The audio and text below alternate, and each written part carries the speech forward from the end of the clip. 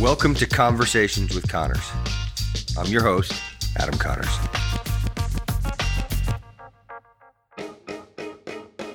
Prior to my conversation with Brandon Steiner, I had the opportunity to hang around his office, which is, by the way, one of the coolest offices I've ever been to for a variety of reasons. For the record, I've been to hundreds. The office just has a great vibe, people are happy, and it's very apparent that his staff adores him. You see, Brandon is a true leader that has executive presence and purpose. He's hard-charging about making himself a better person and constantly reinventing himself. As you'll hear him say, it's not easy and it takes time. In regard to our conversation, I recommend that you pull up a chair, tune in, and get ready to listen to a man that is entertaining, informative, and fun. Today's podcast delivers high energy and high value content. This is an action-packed hour that entails everything from Brandon's challenging childhood, funny stories, worldly quotes, and life philosophies that have obviously served him well. Brandon is a man that doesn't mince words, takes great pride in being spiritually rich, and makes no bones about his interest in making money. He is a capitalist that is living the American dream. He shares with us a plethora of good quotes like, always remember who you are and where you're from and try not to change. Remember it's the person that you are that got you where you are. Dream big, sample small, and fail quick. And probably my favorite of his quotes was, do as much as you can for as many people as you can, as often as you can, and expect nothing else. During the conversation, he openly shares how he's all about serving and creating value for others. We get into the importance of a good mentor, the value of relationships, and how with power and authority comes responsibility as well as accountability. He discusses the people that he admires and what he's learned from them. We also get into his new book, Living Your Life on Purpose. According to Brandon, it's the roots underneath the trees, and you can't be stopped if you have a purpose. Brandon's made a great fortune of collecting memorabilia. However, outside of his family, it's the collection of people that he is most proud of. Enough of me talking. Listen for yourself. We are ready to rock and roll. I am fortunate enough to be sitting alongside Brandon Steiner, Steiner Sports.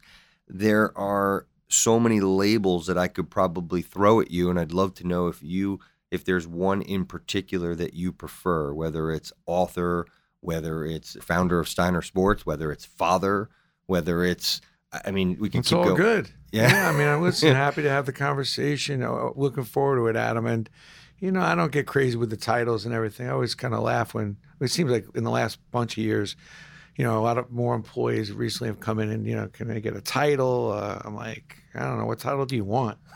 Because I'm still going to look at you the same way whether you're a VP, director, associate, manager. You're only as good as the value that you bring into this company on a day-to-day basis. And that value is defined by what you can do for this company that this company can't do for itself. Then the more you could do that we can't do without you, the more valuable you are.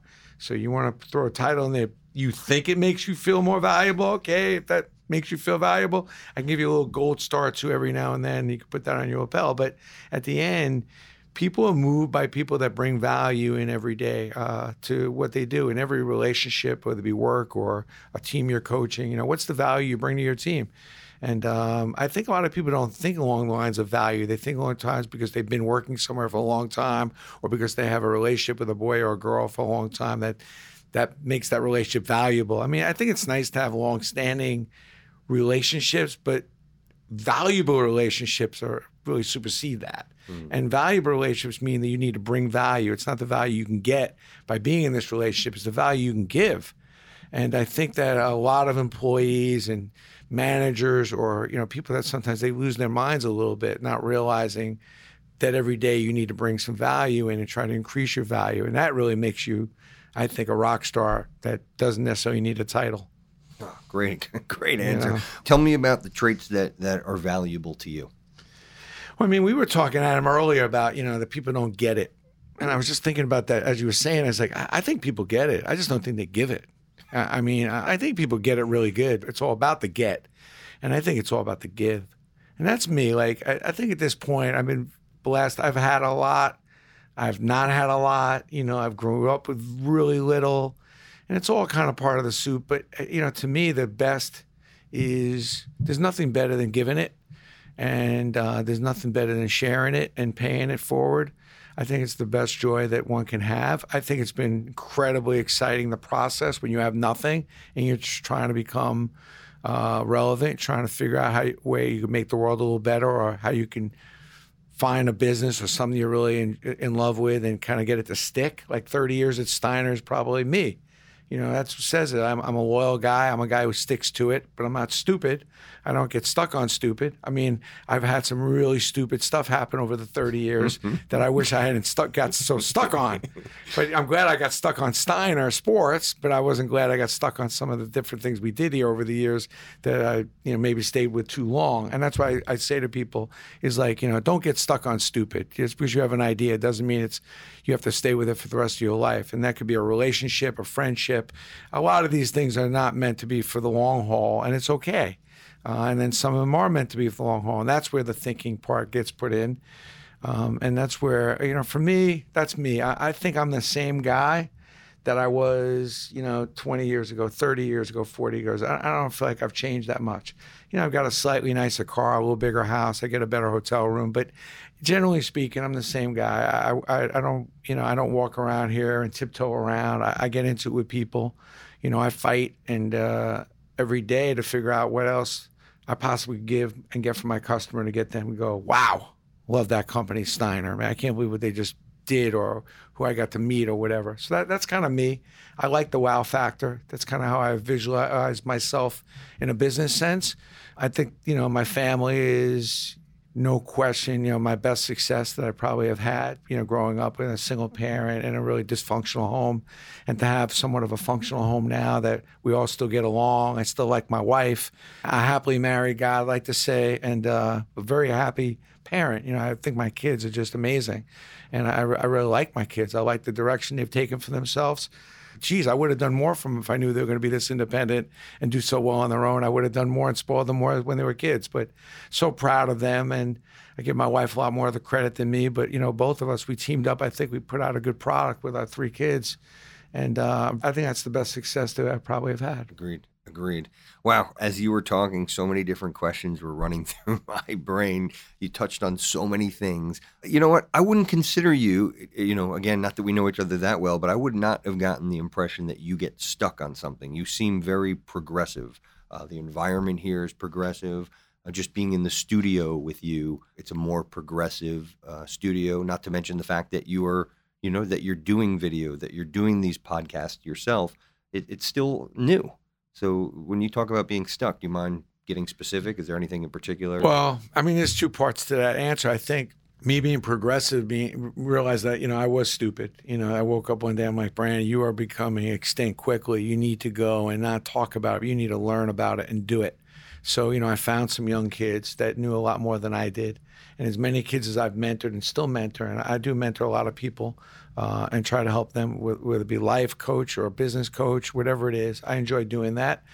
But I've had some kids step up and mentor me and coach me and show me a lot of things that I wasn't even on the boardwalk, let alone on the sand, let alone in the beach, let alone in the water.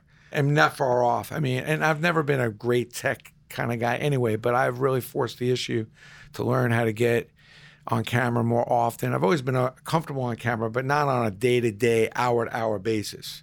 But that's the best way I can communicate with my customers. And I knew I needed a change. And then learning how to, getting on Instagram, Twitter, and all that sort of thing is now part of my DNA. It's part of what I do every day. My wife's like, what are you doing?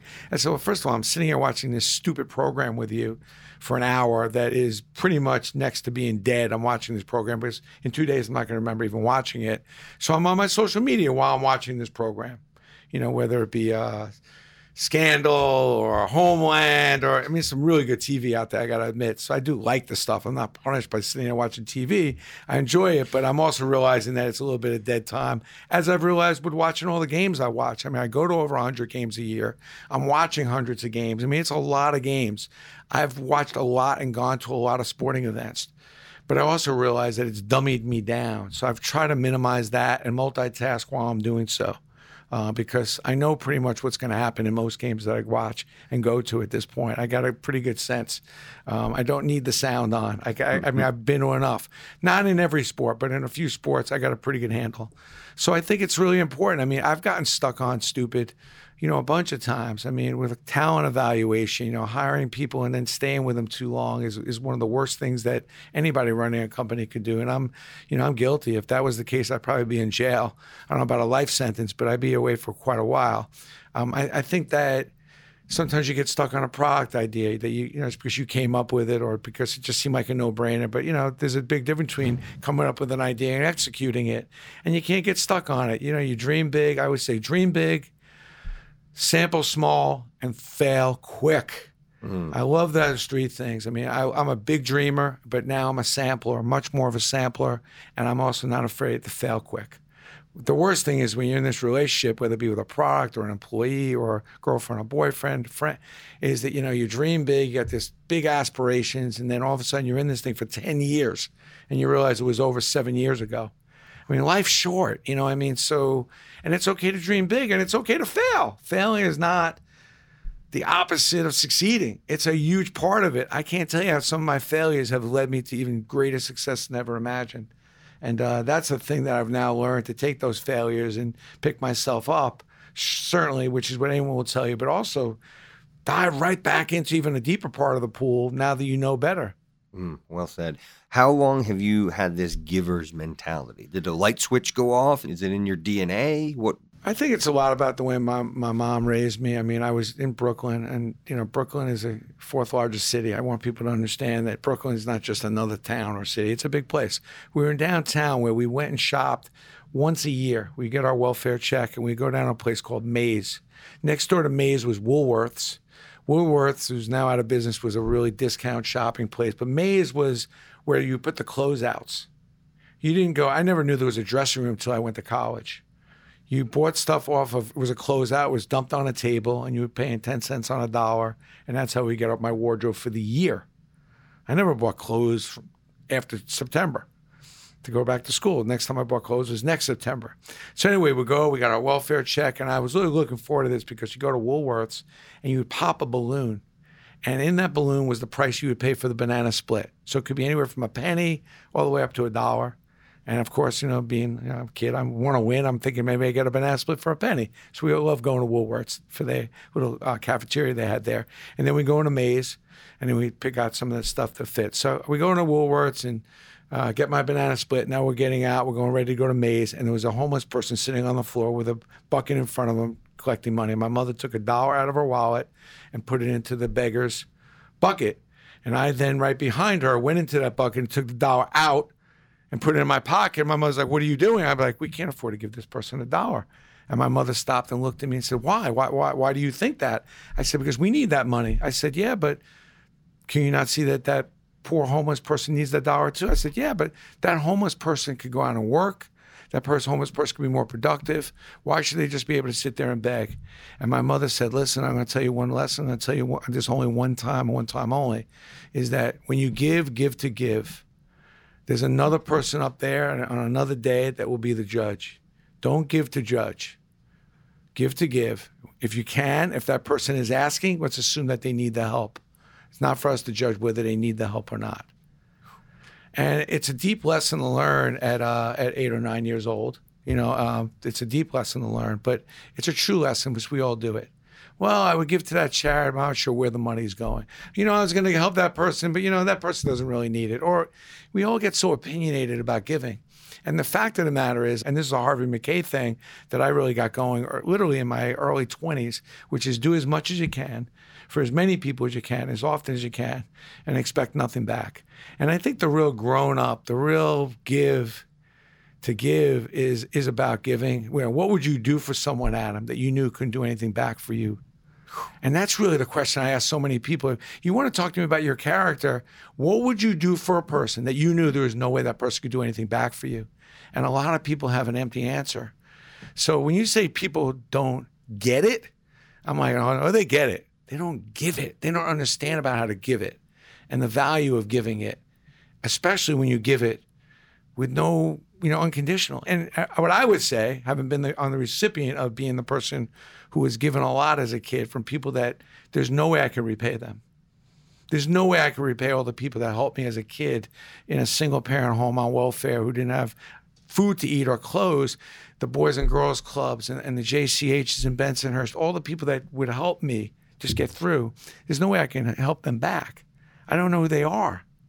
So, but the joy that out of everything I've accomplished, and I've done some really cool things here on a business level, personally, but there's nothing better than the joy of the thank you note I get even, or just to know that I really helped somebody. So I'm going to do it as often as I can with as many people as I can. I'm not keeping score, and I haven't. It's hard when you're in your 20s to get this wrapped around. But now that I'm in my 50s and I've been doing it for 40 years, I've helped a lot of people, and I feel really good about it. And I don't remember half of them, and I don't care. Sometimes they pop up after 20 years. I get a note, which is unbelievable. And if you believe in that, if you have a spiritual connection to just doing as much good as you can, because you put out good, you'll get back good, then boy, you're on a path to something special. And it's not a bank account, and it's not the make of your car. It's none of that. You're going to be spiritually rich, and spiritually rich is a nice percentage of the whole deal. That's a place you'd like to be, have a lot of extra money in the reserve. That's inspiring. That's powerful. I don't even know where to go with that. You mentioned Harvey Mackay. I am such a big Harvey Mackay fan. And when we were talking at the LinkedIn event a couple months ago, you mentioned you had a funny story about Harvey. I don't know if it was how you met him or if there was... Harvey is a guy that, first it started off, and let's start with a little bit of a negative, because people always want to know, have you had any setbacks? Where have you failed? And, listen, life hasn't been all rosy, peachy. But when Hyatt was one of my dream jobs. And when in college, I got an accounting degree from Syracuse. I always wanted to go and work in the hotel business. And Hyatt was a dream job. After 3 years at Hyatt, a little less than 3, I had gotten 3 promotions. I got fired. I was devastated. My mother was always in my ear, guiding me. And I call her up. I'm devastated. I'm crying. That's how upset I am about getting fired. I couldn't get my arms wrapped around it. And my mother said, instead of sugarcoating it, she says, listen, really progressive, good companies don't fire really good people. You obviously have some flaws in your game, and you have some things you need to work out and understand how relationships work. And also you have a little problem with authority. You may have gotten on the wrong side, no matter how good a job you're doing. You have to understand the importance of relationships with your bosses and peers, and not getting on the wrong side with very, very important bosses is part of the deal when you go work. It's a valuable lesson. If I were you, you may want to take a little look at yourself and maybe work out some of those kinks. There was no sugarcoating like, poor you, woe's you, what does Hyatt know? No. Is that why you're as direct as you are? Is that the apple not falling far from the tree? No question. My mother was a very direct and, exactly. So I go and get every book I can go get. I'm like, I'm going to reprogram, and I'm going to go. And, I started with, Dale Carnegie and Norman Vincent Peale, and I picked them all up. And, one of the books I was able to pick up was Harvey Mackay. And I really got into his stuff. Was this Dig Your Well, or was it Shark? It was, he's written so many books. I forget what the first one was, but there was a lot of him. It was McCormick, what they don't teach you at Harvard Business School. That's a lot of Dale Carnegie, and it was Harvey over in my 20s.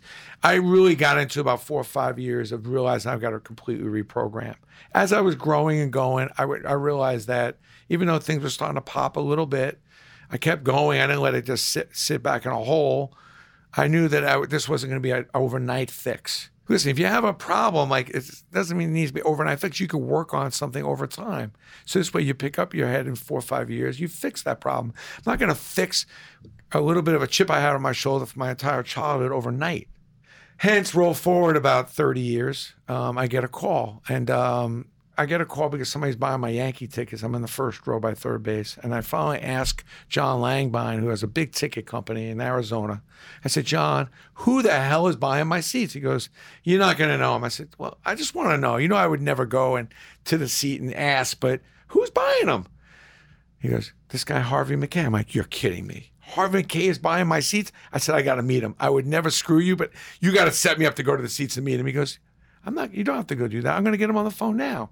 He gets Harvey on the phone now. Next day, what do I get? Box of every one of his books, autographed, the whole thing. So I sent Harvey a bunch of stuff for his grandkids and everything else. We got a little rapport going. And I want Harvey to come and speak to this company like there's no tomorrow. So I call Harvey up about 3 months later. I said, look, whatever we got to do, but I really like to get you to come speak here. He goes, Brandon, I get $75,000 to speak. So it doesn't happen, and I'm working it. I'm sending some stuff for the grandkids, this, that, and everything else. And one day Harvey calls. Maybe it's got to be maybe a year later. He says, I need a favor. I got this huge thing for the governor of Minnesota. I was supposed to do the silent auction. I need some products. I said, I got you, no problem. I sent him a list. I said, call me if you need anything else. He goes, you're Harvey McCain me?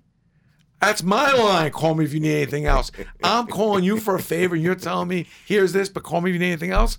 So he calls me back 3 days later. He goes, listen, you told me to call you if you need anything else. I actually need a few more things. I love the list you sent, but I need these 4 or 5 things. I said, no problem. You got it. Send it to him. Another week later, he goes by. He goes, listen, I need these 2 more items. And I sent him a pretty healthy list.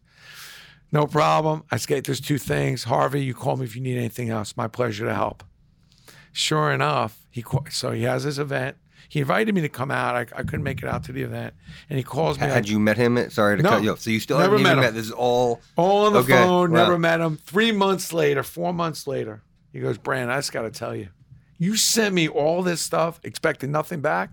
I said, it's my pleasure. First of all, I've read all your books. I'm a big fan of yours. And I'm happy to do it. I'm happy to help you. If you need something else, please call me. You know, I know you're calling me to thank me, but you don't need to. I'm happy to help you. You need something else, you call me tomorrow. You got it. He goes, I cannot believe this attitude. He goes, you're unbelievable. You're Harvey McCain. Me like, this is unbelievable. I said, listen, I'm happy to help you. And I mean it. He goes, I'm coming to speak to your company. And that's where it all got started. So this dialogue, all of a sudden, Harvey comes and speaks, and he gives one of the great speeches. First time I meet him, it's unbelievable. I am in my heyday. I'm in the first row.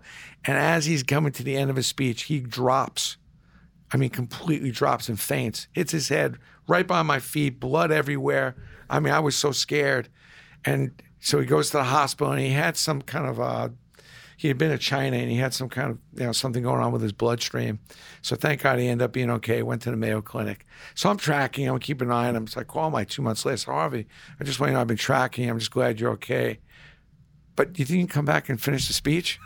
He's like, you're unbelievable. I said, I got to tell you, man, you scared the hell out of like over 125 employees at Steiner Sports. I mean, can you come back? And sure enough, he came back. He had the bandages on, and he comes back, gives an unbelievable speech, second speech. And we really did it on a trade and some stuff. So he really went lightweight on it all and did the right thing. And sure enough, about 2 years after that, he started a round table with only 25 people in it. And it was a really who's who round table. And I was a little hesitant to join it, but it was the best thing I ever did because I really learned how to put all these thoughts, and I was working on a second book, and they helped me with that. You Gotta Have Balls was the second book, and that's my relationship with Harvey. And then that was 4 years ago. We've been in like this round table, been at Harvey's homes, and have been at games with Harvey, and could call him up, in his cell, anywhere. I mean, I have that kind of relationship. Met Ken Blanchard through this, and a whole bunch of other really incredibly spiritual gurus that not only was it great to meet and understand their thinking, but when we do the round tables, we spend a whole day with these people. And so you really get to know them, and like a John Gray, took him to a game and got to meet John. And John came up to the office for a whole day, men are from Mars, women are from Venus. Yeah. And you meet a guru like that, somebody who's had an effect on so many, like a Ken Blanchard or a John Gray, and they're just naming a couple. I mean, that's the stuff. Like, what a blessing, and it comes from, call me if you need anything. I'm happy to help you. And most people have a hard time playing that game. So that's kind of how it all comes together.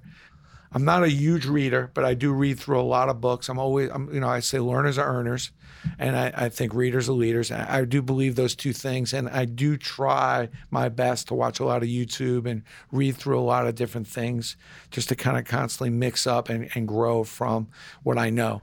During this roundtable, were you noticing certain common themes amongst some of these wildly successful people? There's no question. I mean, I've heard some of the best speakers in the country come and speak, along with the 25 to 30 of the roundtable members who are all in their own right.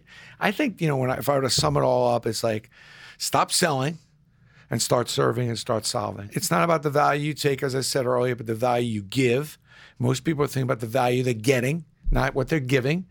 And you got to stop selling, and you got to start thinking along the lines of serving and solving. I think that everything I've learned is like, if you can help people solve a problem, or if you're looking to be a problem solver, it's hard not to become relevant. You know the people in your life that are helping you when you have a problem, you're not getting rid of them. They're on your speed dial. I think that was the one main common denominator, which was about, learn how, your approach, your intent is very important, and you need to make sure you're clear about what your intent is with as much as what you do as you can, so that people understand that why you're in it. And it's okay to be in it for the money. Sometimes I tell people, say, listen, my intent, I'm in it for the money. I came here to do some business. I need to make some money with you. And listen, I would do anything for you, but today I'm here. My intent is all about capitalization and making money. I'm trying to sell you something. And it's okay to be that way. That's part of it. But show your intent and make sure that you're not one-dimensional in your intent, because serving and solving will always lead to, great relationships and usually great sales if that's the case, or great service if that's what you're providing. That's awesome. You talk about commitment, and you got to have balls. That's the theme. That's really that's a fair. Yeah. I was a little confused when I wrote You Got to Have balls. Listen, every time I've written a book, I go back and go, wow, that was a great message, but I think I've learned more from that. And I was very big on commitment as opposed to passion, especially when I'm talking to younger kids and people that are just younger in their careers. They're looking for this like passion potion.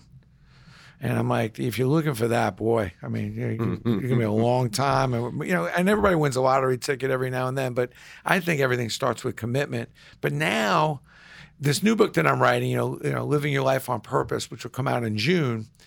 And I haven't talked that much about this, but I'll talk about it with you. And that is, I think commitment is critical, which commitment leads to passion, not passion to commitment. But I think everything starts with your purpose. Because purpose, when you have a purpose, and it doesn't have to be a huge purpose, not everything has to be monumental purpose. It's like, you want to lose weight, you need a purpose. You want to maybe into some new clothes you have. You want to look good for the prom. You want to look good for a wedding. That's a purpose. For me, like 3/4 of everything great that's ever happened to me has started with a purpose, because purpose is like the roots underneath the tree. And there's these seeds that you have to put down. And then from those seeds, God knows what happens. From purpose comes imagination, determination, creativity, diligence, thoughtfulness. There's nothing that can stop you when you have a purpose. Yeah. So I think so when I say commitment, it's purpose will lead you to an understanding and a whole bunch of those things I just mentioned. And that will lead you to commitment. And only then, all that mixed in the bowl, okay, now we get to passion. Nice. Is it going to be written in the same form? You got to have balls for such a... I read it in, I think, like 2 days. It was such an easy read. It was such a fun read. Oh, thank you. Yeah. I think same so. style? Is it? Yeah, I think so. I think it's all about... And I think one of the things that I struggle with a lot of speakers and people that write books is like, let me hear about your shit. Let me hear about like what's going on with you. Are you going to be transparent about the ugliness or the not so good stuff in your life? Because that's what makes the books great, is when you can talk about both stuff. I could talk about sitting on a train and really depressed. My mother had passed away a week prior, and as selfishly say, I just wanted to get off the damn train. I just did not want to take the train to work every day. I needed to go figure out a way to buy a car, and that's how Steiner Collectibles started. Like, everything great that's happened came from, sometimes it's selfish needs, sometimes it's a monetization impulse. I'd like to get a car, I want to maybe get a box of candy bars, whatever it is. For me, everything starts with purpose. I think the purpose is critical. I think this book will be transparent. I'm not afraid to talk about the dark, the good, the bad, the ugly. What I've incorporated is some really easy stories to grab that I've been able to mentor with players. Either players have mentored me, or I've mentored some pretty big name players and coaches, and talk about some of those stories that people would never, ever imagine had occurred. Stories that have nothing to do with the game, but stuff that happens outside the game. Because, when you're struggling, you're having an argument with someone, it's never about what you're struggling about. It's always something underneath of it. Nobody gets sick. It's not about what you got sick with. It's kind of what led you to get sick or what led you to get hurt. You hurt your knee, but that's not really what happened. Something else was wrong, and it led you to your knee going wrong, getting all banged up. So, when you have an argument with your wife, it's never what you're arguing about is the problem. It's kind of what led up to that argument is what you got to go figure out. I call it the smoke behind the wall. So that's kind of what this book is about. It's a whole series of stories that says, hey, man, you're cool. You got problems. You got some diversions. You got some bumps in the road, and we're all feeling that. All of us, no matter how much wealth or success you may appear to have or someone else may appear to have, we're all going through the same stuff. And this is kind of how you use it to your advantage. So mentoring, you've mentioned that a couple of times. I think a mentor is so valuable. And there's talk nowadays, there's kind of like the thing that they're talking about these days is group mentors. And I don't know, I'm on the fence on that, but I do believe a mentor is important. Did you have one? And I guess this is a couple-fold question. First, did you have a mentor? Yeah. I mean, of course. I mean, I had some great people that helped me along the way that were monumental. But you got to look for it. I mean, I think people are like, well, I don't know, how do you get one? But you got to look for it, and you got to ask.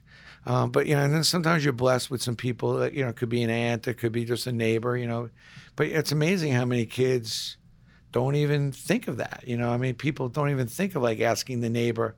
I have a full court basketball court in my house, indoor and outdoor. So I've played basketball with every one of my kids' friends. And I'm a pretty well-known guy in the neighborhood. I mean, it's not a secret of what I do. It's Steiner Sports. And these kids in high school, college, I'm playing with these kids for 6, 7, 8 years. None of them have pulled me aside, Brandon, can you explain some things to me? But now they're all calling me. They've all graduated. Now they're calling me when they need me. But at the end of the day, they're passing the ball to me. They've been on my teams. They've been in my house for hours. And instead of just hanging, saying, Mr. Steiner, they say I'm just hanging out watching the game. Why not come over and just talk to me? I say, you mind if I talk to you for a few minutes? And listen, these are all good kids. I'm just saying the general mindset is not to even look what's in front of you and take what's right there. Instead, you're going to go into some room and network with a bunch of people that you don't know and hope that you're going to get wisdom and advice and find somebody that's going to help you with a bunch of strangers. I mean, that's really shitty odds. That's really shitty odds. I mean, I've never found a lot of success in that.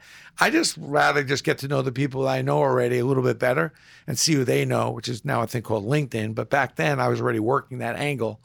Back when I was in my teens, I always worked not only the people that I knew, but trying to figure out who they knew and ask if they would introduce me to those people. And I kept track of it before there were databases and computers. I have my phone book still to this day in my offices that I kept when I was a kid that were color-coded. So I know how I met these people with little notes.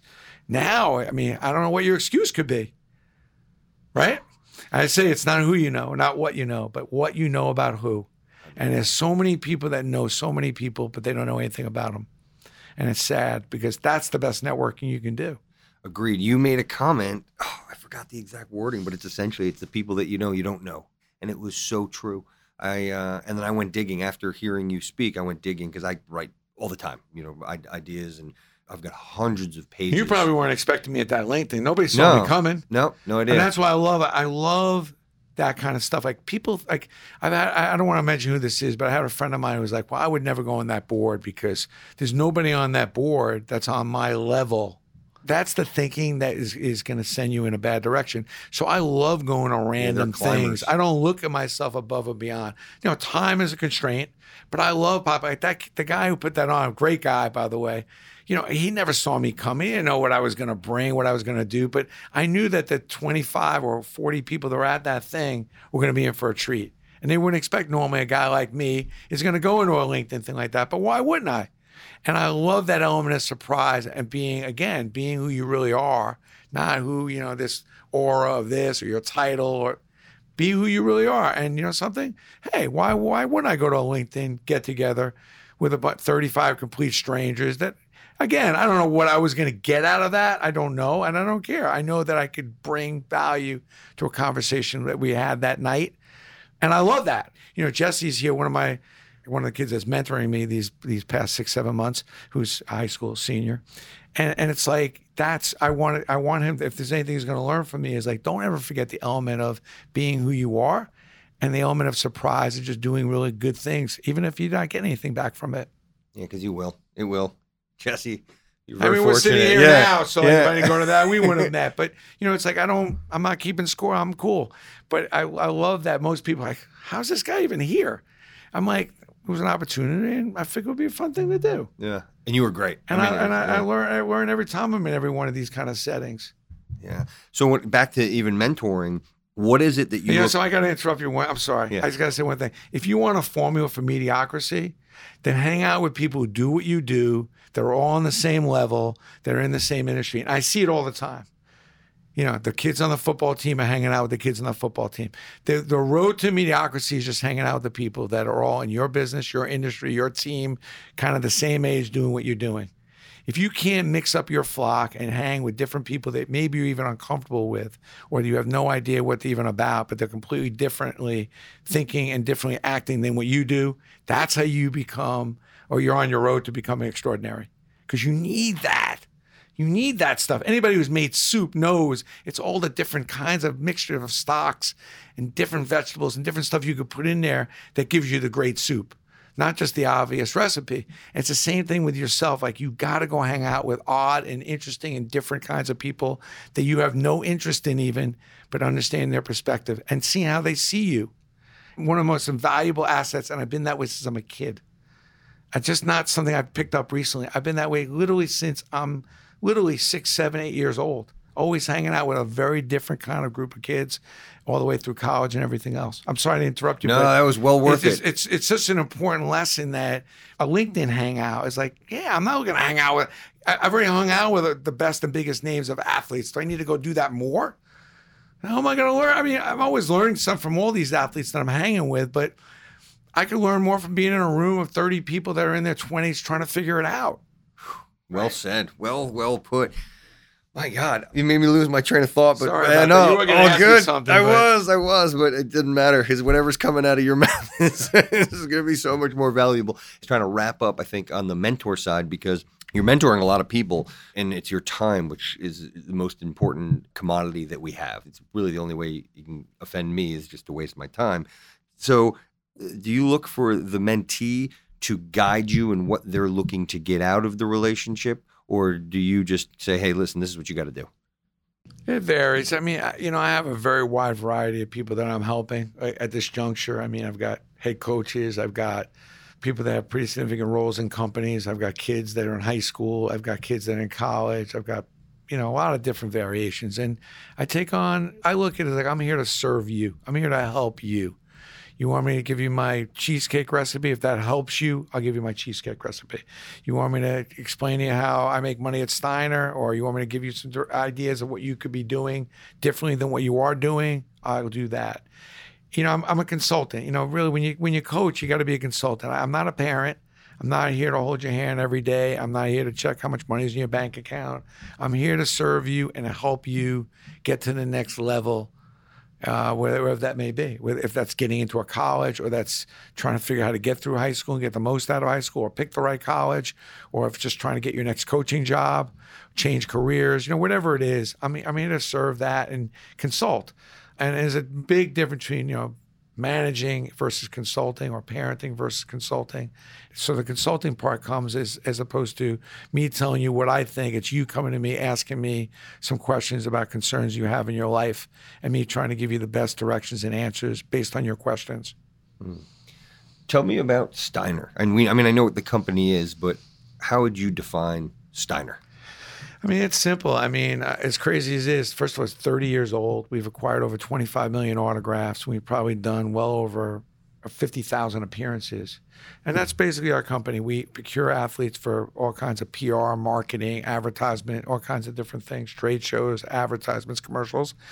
We do licensing and autograph products, which most people know us more for on SteinerSports.com. We have 33,000 SKUs of products that we've created using athlete autographs and their likenesses. And then we have these team partnerships like Yankee Steiner, Mets Steiner, or MSG Steiner, or Red Sox Steiner, where we partner up with the teams and we sell their game-used products that are used in the games, balls, bases, lineup cards, jerseys, those kinds of things, which are pretty popular these days. Those are the three main things that our company does. And one of the underlying things of all what I just said is, obviously, SteinerSports.com is a very active website that has an auction platform as well. So if you need to buy, if you're into collecting, or you just need to buy a great sports gift, obviously SteinerSports.com is a great place to go do that. And our auction platform is amazing. If you have a company, you really need to grow, or come out with a new product, or you're trying to grow it, we're a company that you can consult with after 30 years in finding the right athlete. I think these days it's not as hard to find an athlete.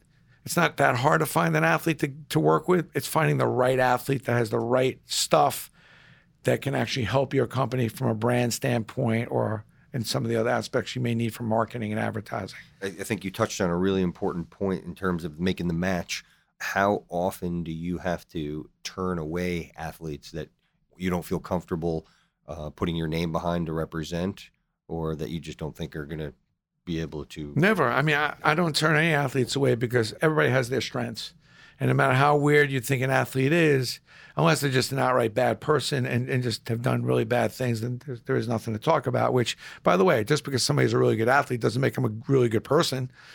Just means they're a really good athlete. There's a lot of bad people that become really good athletes. There's still bad people that are really good athletes, just like there's a lot of bad people that become lawyers, and they're just bad people that are lawyers. I mean, it's pretty much every industry. That's why people are shocked. Can you believe how much money that person makes? Yeah, I believe it. That's what that industry pays. But it doesn't make them a good person. It doesn't make them a person that's marketable, and they're maybe missing the boat on a whole bunch of other opportunities if they would kind of lean over to the other side of it and try to become a good person. Some talents can change, but most can't. I mean, listen, success and fame really just broadens and broadcasts who you really are. So, you find somebody who's really highly successful, it just ends up broadcasting who they really are as a person. And we've seen celebrities, movie stars who are like just complete jerks. They were jerks before they became successful. The two things kind of work parallel. Yeah. I guess my point. And so, I don't turn away a lot of talent unless they've done something that's just incredibly wrong and they don't get it and they don't want to give it. But, most players I hang in with, even if they have done something wrong, because we're all better than our worst mistake. And sometimes players, because of who they are, they make one mistake and it's so magnified. And I'm a person who believes in forgiveness. I think that we could all give people a second chance. And a lot of times that second chance can be extremely, extremely helpful in community and service if the athlete really gives a hoot about what people think and they really give it a hoot about, what they can actually do to change other people's minds about what they did that was really stupid. Yeah. I feel bad for a lot of athletes. I feel that some of them, because of spotlight, that a lot of them are introverts and they get it's a lot of pressure. It's a Yeah. lot of pressure, just as it is for a lot of people that have some success at some point. If you've had some success, it doesn't only mean athletes, but anybody who's had some success with a company or a product, it's a lot of pressure. Success doesn't end all. It just begins a lot of responsibility and accountability for. And a lot of people have a hard time stepping up to the plate on all that. It's a lot to take in. And it's just why you need mentors and good people around you to kind of help you sort a lot of that out. And that's probably where more the mistake doesn't get made with a lot of the talent that I see. The mistakes are kind of common and obvious. It's the people they have around them that even make those mistakes and problems worse. Where sometimes I've had the ability to be around an athlete because I don't give a hoot. I will tell them, hey, you've lost your mind and it may be over there somewhere in that garbage pail. Maybe if you dig long enough, you could find it, but you should find it, whether it be here or somewhere quickly, because it's not getting any better from here. But once in a while, I get the opportunity to tell a player that. But, listen, there's only one of those players that exist, and most agents and people around those players are afraid of the give and get back. And if they tell them the truth and the athlete doesn't respond well to that, they lose the relationship, and they're not confident they can gain it back. What about, in my opinion, I don't even know if this is my opinion, it's probably fact, that when you're at the top of the game, that's when you've got the most leverage. That's your best opportunity to be giving. So I used to own an executive recruiting firm, and a lot of executives, that portfolio managers at hedge funds that were making all this money, they were so caught up in themselves and they felt indestructible that they never, they just wished people away. And when that crisis hit back in 2007, 2008, amazing how their tune changed, but it was too late. They lost that. Not only did they, when they had this leverage where they could have been providing the most value and giving the most, now they're in a position where they need it. You got to differentiate net value and self-value. And I think people get confused about just because they have a lot of money, it doesn't give you a lot of self-value. And I think that it's nice to have a nice net value. It's nice to have a lot of money in the bank, but I think it's probably equally as nice, if not more nice and more important, to have self-value. And you should try to be building up both of those simultaneously. And self-value is getting into your communities and actually doing something, not just a check, but taking an interest and caring about what's going on with situations in your community, and even then some, depending on your level of wealth, the kind of impact you can have. I think what happened is a lot of people got focused so much on their net worth, and they forgot about their self-worth, and realized that when some of that money goes away, whatever, now what are you left with? Nothing. Yeah. Nothing. So, for me, it's like, I love that in my communities, and I'm in New Rochelle here, and New Rochelle is important. Thursday I'm going to go speak to the high school kids, and I'm going to give up a morning of my time because there's been some problems over there. And, I care about this community. It's where my business has been for 17 years. And if I have a business here, then I think you have a responsibility. Now, growing up in Brooklyn, you walk down the street, every one of your neighbors treated you like that you were their kid. There was no, like now in this day and age, I know what would happen. Like if you were acting out of line, whatever, our neighbor would grab you by the neck, give you a verbal beating and whatever else. I mean, everybody looked at every kid on the block as if it was theirs. And so, I know that there's some guidelines now. You can't do that. But what you can do is just care about your community. There should be an advantage. I feel like in my community, I'm the smallest guy in Scarsdale. I mean, there's so many successful people and great people in Scarsdale that have done amazing things in their trades. I just want, when I leave Scarsdale, I want the kids and the community to be better because I've been in that community. So I'm still bringing a player to the Little League, even though my kids haven't played Little League for 12 years. But I still bring a player because I can. I know it makes the Little League better. I still go over to the high school and speak to the kids if they ask, because there should be an advantage if somebody reached a certain level like I have. I want there to be an advantage to the kids because, hey, Brandon Steiner lives in Scarsdale and I have an advantage. I can learn a little bit about sports marketing, or he comes to my school and talks, or he donates stuff to our charity stuff. That's the advantage of me being in Scarsdale. So I ask people, what's the value you bring to your community?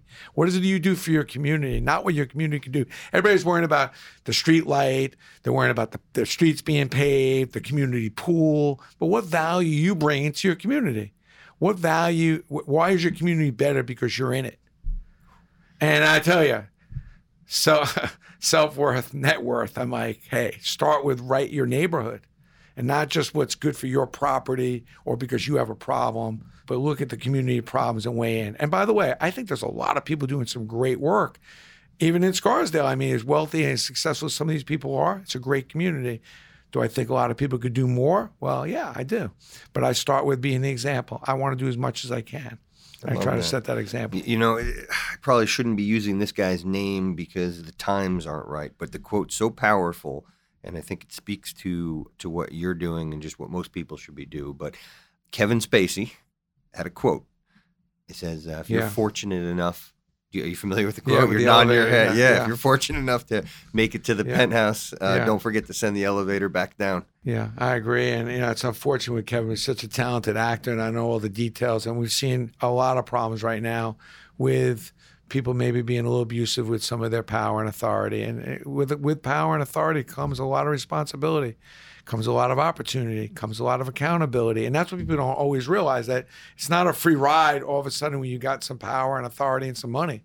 It actually, the volume of what you're now responsible for gets turned up in most cases. The goal is you try to balance it out and just remember who you are, where you came from, and try not to change, because it's the person who you were is what got you there. Mm-hmm. And that's the person you want to try to always, the core of that person you want to be. Yeah. You're good with your quotes, whether it's the ones that are just free-flowing for you or... It's just me. I mean, my kids kill me about it. They're like, Dad, you're a quote machine. I'm like, listen, it is who I am. Like, you don't like it, don't write it down. But meanwhile, when you're with your friends, I see you grabbing my quotes and you're stealing all my material. So, like, which side of your mouth are you talking to right now? Because it's unbelievable. But you're right. I tend to over-dramatize with the quotes, but I think it's just easy for people to digest.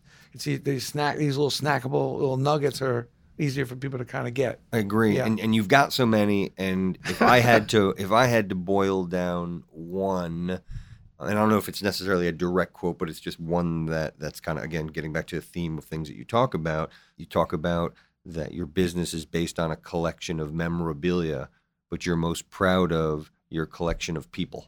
Yeah. So I'm a collector of motivation in people and ideas. I've been a collector of all sorts, not just memorabilia but I think it's important to value that. I think sometimes people don't necessarily value things till it's too late, till they lose them. And I think it's important to value. You value relationships, value the fact that you met somebody, value that you're sitting in class next to someone, value that. And if you put value on it, then you'll see some of the value that goes along with that. I mean, it's amazing how many times I'm sitting I go speak at a class in college, and I'm like, I'll ask, what's winning for you? And they go, well, I want to be this money manager. I'm like, let me ask you something. Do you know what this person next to you, you know what his name is? No. Do you know what his father does? No. I said, let's just see. You're 3 inches from the kid. Joe, like, what's your father do? Oh, he's in banking. Oh, he's a CEO of a bank. He's 3 inches from you. Like, value the fact that two of you are sitting here and believe that there's some divine intervention to ultimately what you dream of, what winning is. And here's a kid sitting next to you whose dad is a prominent banker. That would make sense for you probably to meet while you guys, I mean, who's not going to want to meet my son's friend? I mean, if my son came and said, Dad, I need you to meet a friend of mine, like, I'm going to say no. And this is what I'm trying to, this is one of the messages in my new book, but also I'm trying to convey to kids and people of all sorts, like, get to know the people that are right there in front of you, that are at the desk next to yours, that are living next door or above you, instead of just complaining because the noise, maybe they make a little noise one morning with their shoes. See who they are, see what they do. Ask those questions. I agree so much. I tell people all the time, never to judge people, because more often than not, it's the guy that's in the suit that's working for the guy that's in jeans. Yeah, especially these days. It's impossible to tell who's what and what's who on that basis. Yeah. There's a template that I created. It's similar to like a database, but I call it the sphere of influence. And again, to your point, what the sphere of influence is it's a template that helps people break down the relationships, because a lot of times you don't realize who is in your circle already or who is in your sphere. Like you said, like person that's sitting next to you at class. I mean, I'm talking about even the person at the deli that you go to get your coffee every day. Who, think about, who that's the first book, The Business Playbook. The guy you spend money with is seeing 300 other people the same day. Exactly. And you never know who he's waiting getting coffee for. It could be the person you're trying to interview with tomorrow.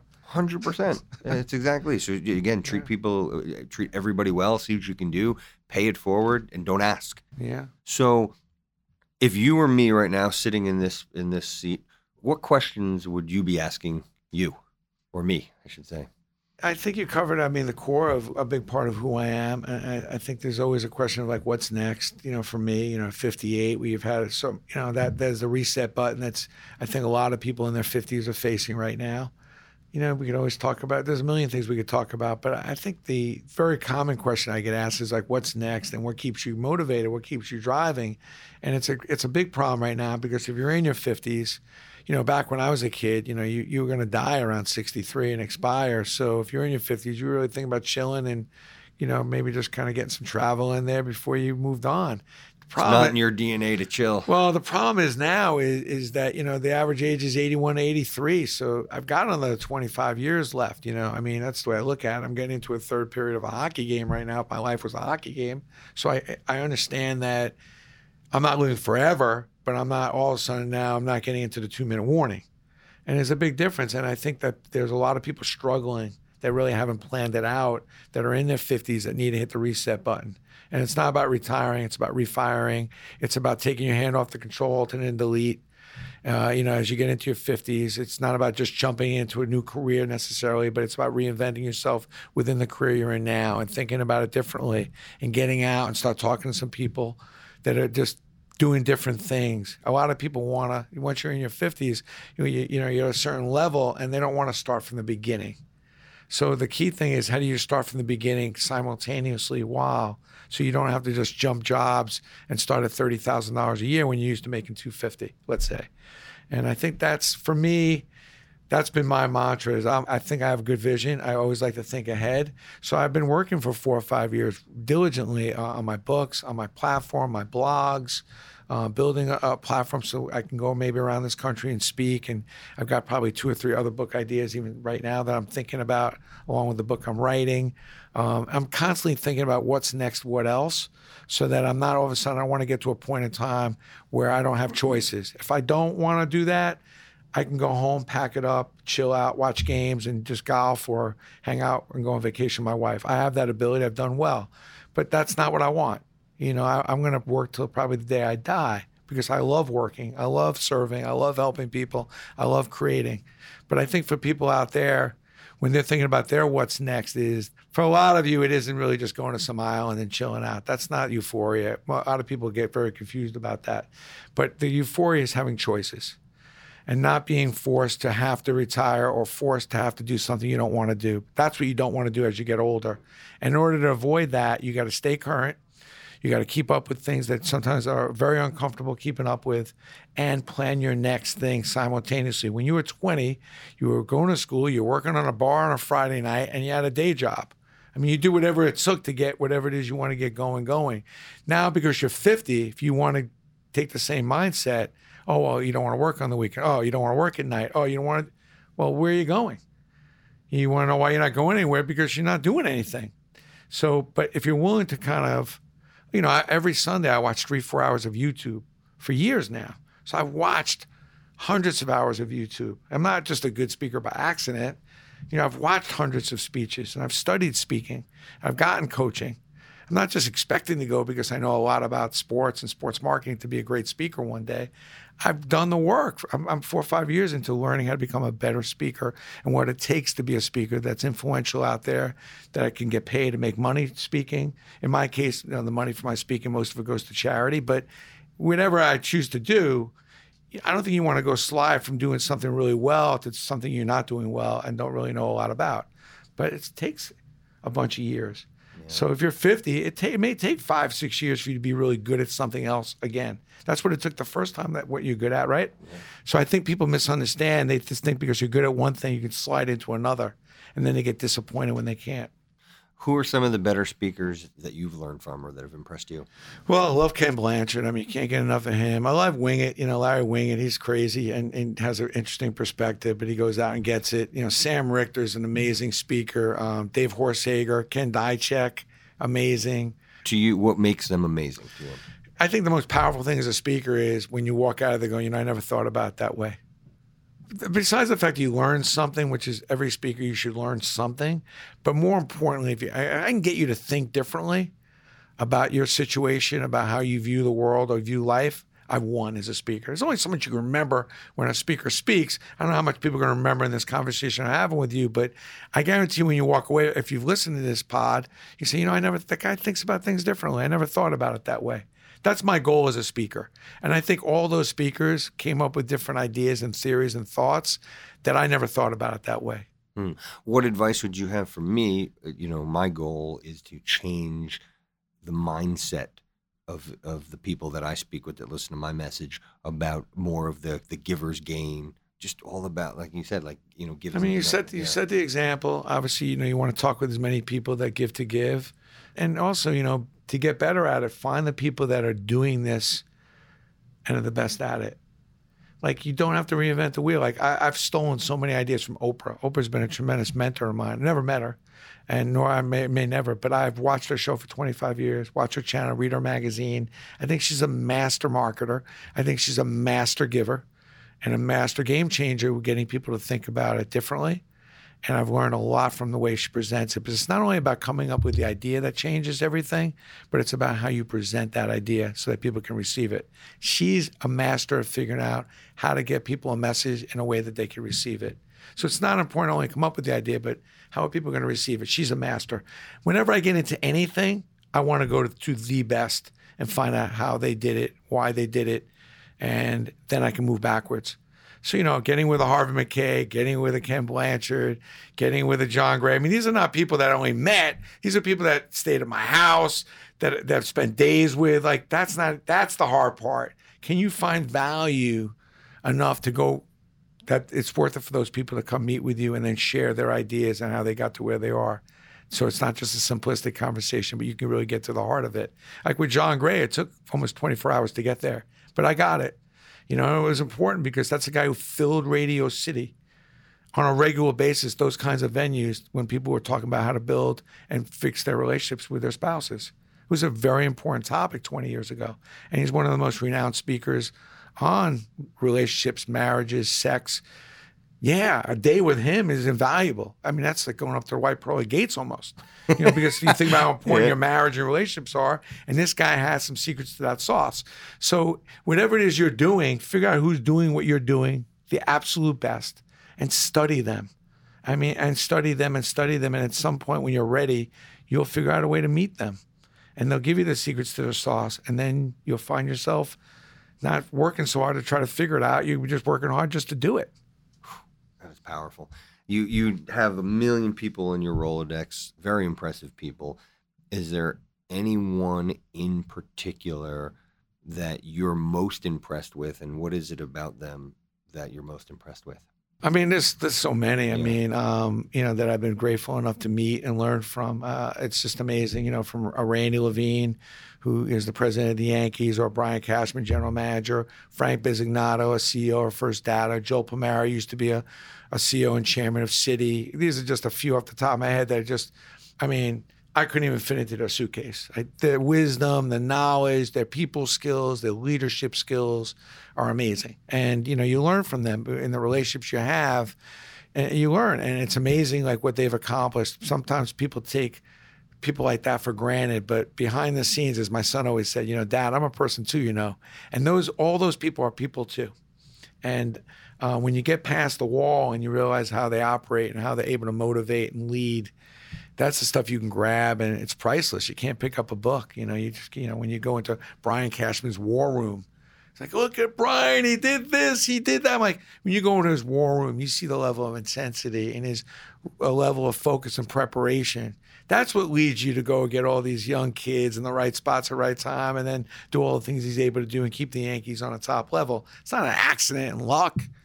It's a serious strategy, and if you can get past the wall and get to hang with a guy like Brian and see him operating, then you realize. So, like, for me, I'm always trying to get behind the wall and, to get to interesting people like this. And I've been blessed to find a lot of these people.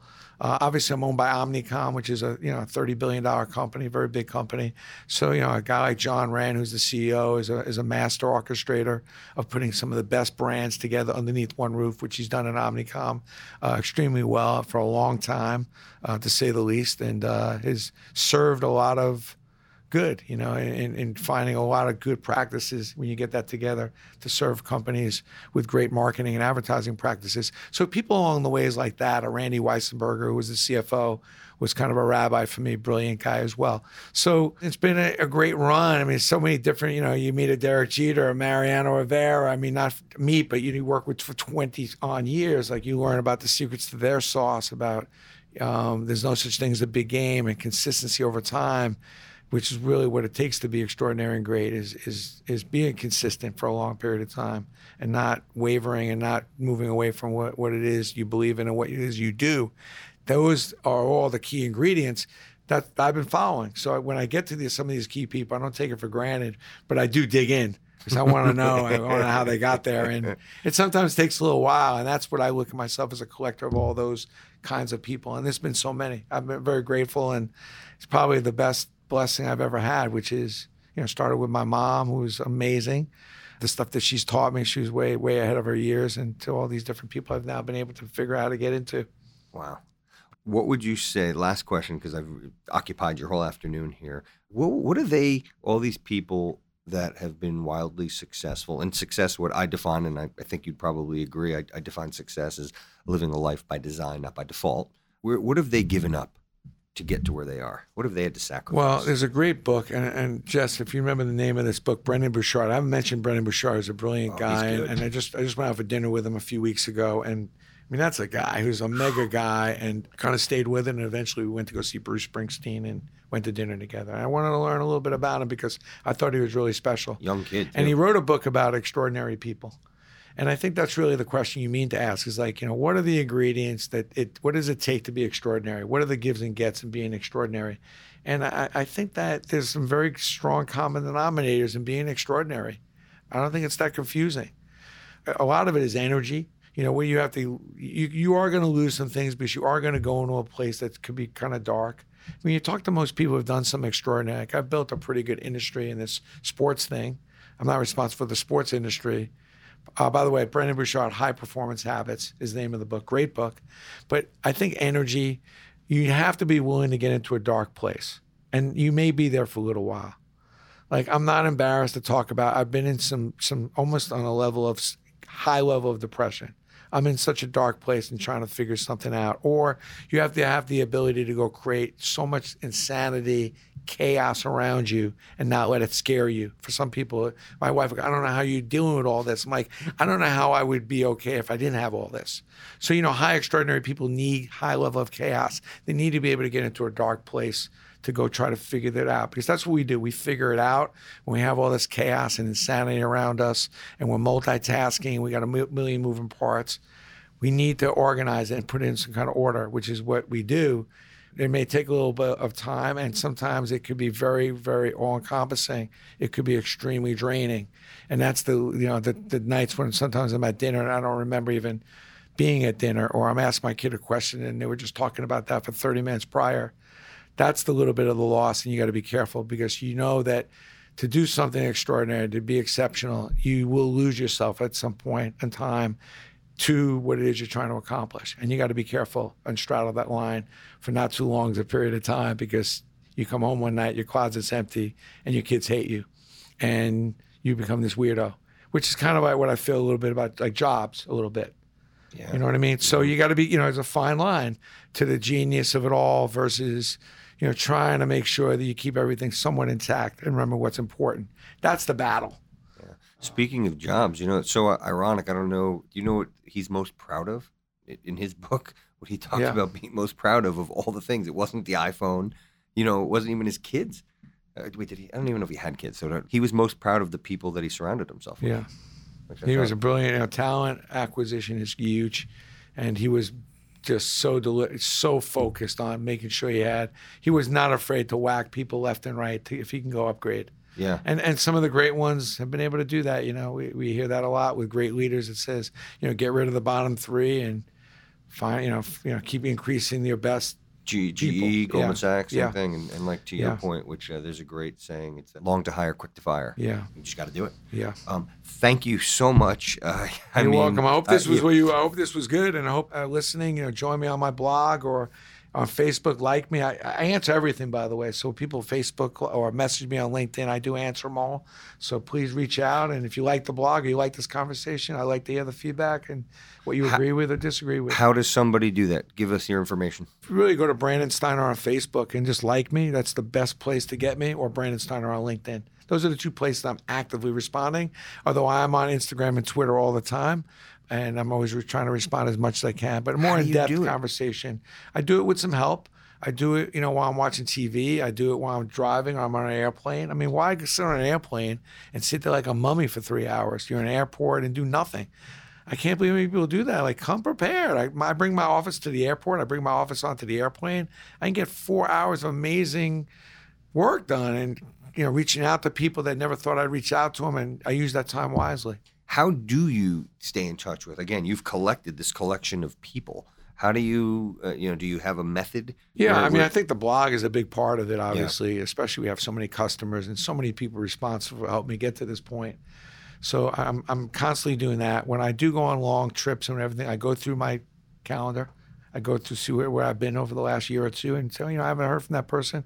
I try to make it a certain mission every day to reach out to a couple people, send out a couple gifts almost every day that people aren't expecting. I do 2 acts of kindness every day. I go through my sent and deleted all the time to see who maybe I've deleted that maybe I haven't heard from, or who I've sent and I didn't hear back from. I go through my calendar, and I go through my contacts. It's a lot of names, and I just start with A. And I just, quick hello, quick text, and it takes time. But, if you give a hoot, and you want to keep in touch with all these people that you've collected over the years, you got to spend a little time. I think the blog helps me a lot because people feel I'm in contact with them and they feel like I'm talking to them. So the blog is, hey, here's where my head's at these days. So people kind of feel like they're in touch with me a little bit, even though they're not always in touch with me. But they are. This has been awesome. Yeah, thank you, my friend. So Good much. To see you. Glad you came up. Hope you enjoyed the office, and we'll have to do it again one day. We'll do a follow-up. Oh, I'm going to hold you to that. Be careful. I really hope you enjoyed this conversation as much as I did. If so, check out some of my others on conversationswithconnors.com. If you're someone looking to build a business, increase your sales, or make a career change, go to networkwise.com. There, you'll have access to a bunch of resources that can help you get started. Thanks again, make it a great day, and remember to always network wise.